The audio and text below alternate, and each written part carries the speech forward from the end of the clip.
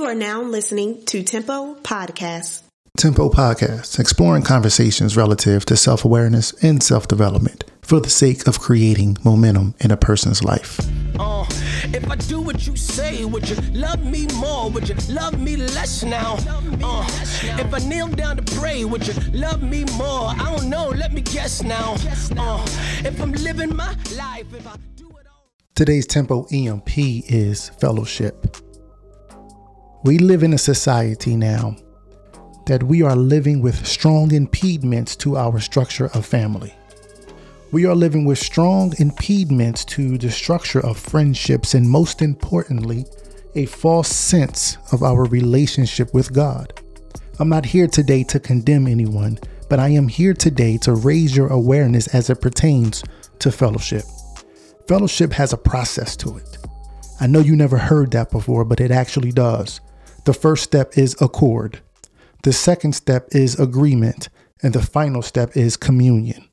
The question I pose to you today is found in Amos 3:1-7. And it says, how can two walk together unless they agree? Let's dig a little deeper into it. He says, out of the families on earth, verse 2, I picked you.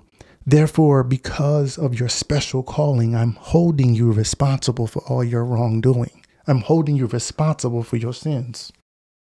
Verse 3-7 says this. Do two people walk hand in hand if they aren't going to the same place? Does a lion roar in a forest if there is no carcass to devour? Does a young lion growl with pleasure if he hasn't caught his supper? Does a bird fall to the ground if it hasn't been hit with a stone?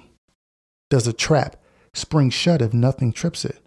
When the alarm goes off in the city, aren't people alarmed? Now let that marinate for a second. Do two people walk hand in hand if they aren't going to the same place?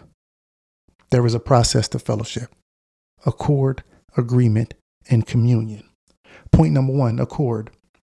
It means to be harmonious or consistent with.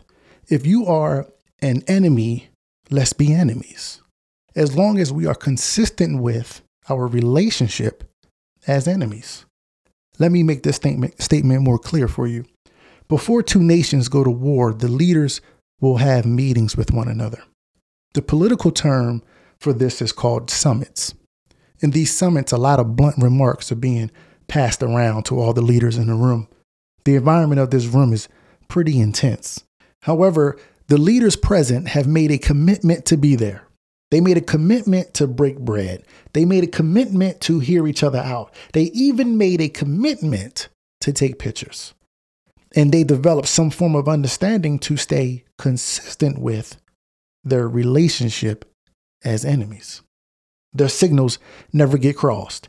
Favors are not exchanged. Nothing is borrowed between the leaders. The sentiment is considered to be reverence of each other's strengths, but at the same time, knowing each other's weaknesses.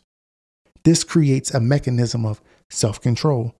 In other words, their fellowship with one another is a commitment to stay on one accord as enemies. However, accord only works, ladies and gentlemen, boys and girls, it only works when there is an agreement. See, an agreement is the absence of incompatibility between one or more parties. It is based on the hard fact that we are all created unique. And in this uniqueness, we can agree to allow a person to act upon his or her strengths, weaknesses, or any way they see fit. Agreement is found all around us. 80% of agreements amount to nothing because the only constant we have in life is time. So agreements cannot be established until accord is met. But having accord and fundamentally creating an agreement will go a long way. Agreements are illustrated like this: purpose, integrity, sacrifice, and preparation.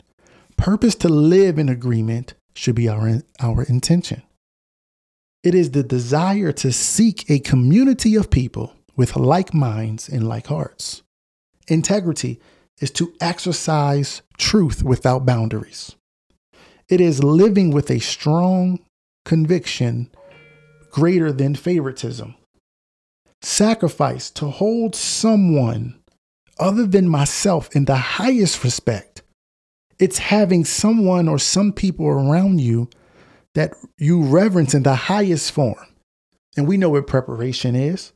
It is to always be ready to serve according to the accord of the fellowship. Paul said it best in 2 Corinthians verse 6, 14 through 18. Don't become partners with those who reject God. How can you make a partnership out of wrong and right? That's not partnership. That's a war. Is light best friends with dark? Does Christ go strolling with the devil? Do trust and mistrust hold hands? Who would think of setting up pagan idols in God's holy temple? But that is exactly what we are. Each of us, a temple in whom God lives. God himself put it this way. He says, I live in them. I'll move into them. I'll be their God and they'll be my people.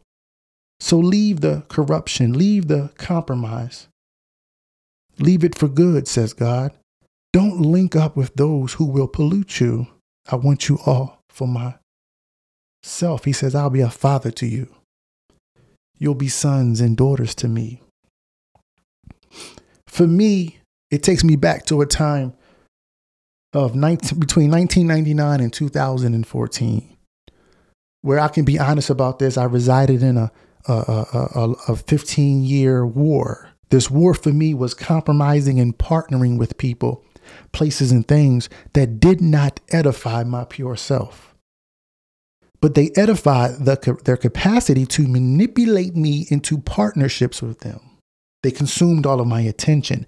They even rested their burdens upon me. They sought counsel from me. They exploited my gifts. They exploited my talents and even my skills. Then one day I realized this. All of these people I helped never gave me the same in return. I'm not sounding the alarm on my efforts, but I changed lives. I showed people there was another way. I gave opportunities. I even stood in a gap. I built the infrastructure for people to live out their passions. I fought for people who really wasn't worth fighting for. And it was all my fault because I was always in contention. A 15-year war because I was in wrong fellowship with people, places, and things.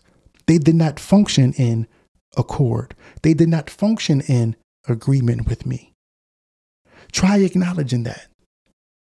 Family members, my fraternity brothers, my colleagues, my day ones, my church members. My accord was off, and there was no agreement with fellowship.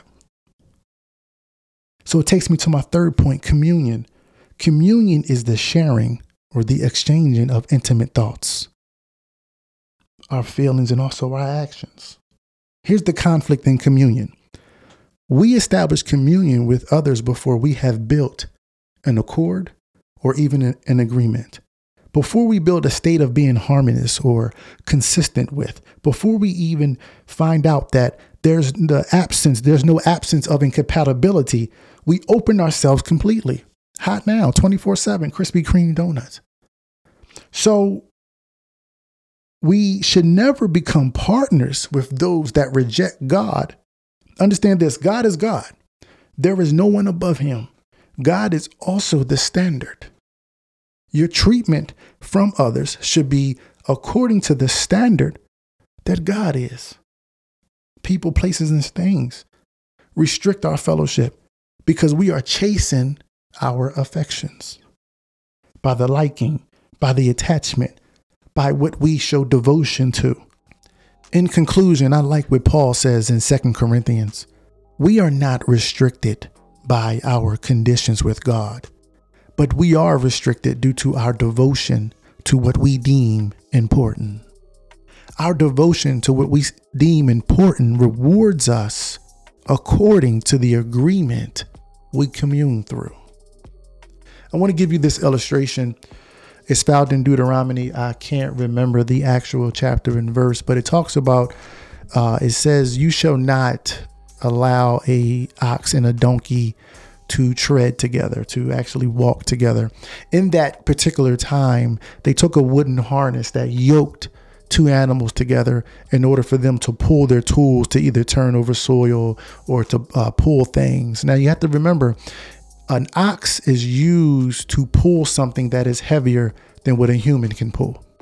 Donkeys were always used to carry tools or to carry heavy objects across long distances.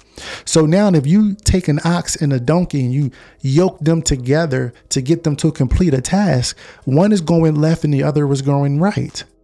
But if you put two ox harnessed together, that means that they are in accord. That means biologically and also logistically, from the practice of what they do on a consistent basis, if you put two ox together, they can walk straight. But if you do not do that, we see the result.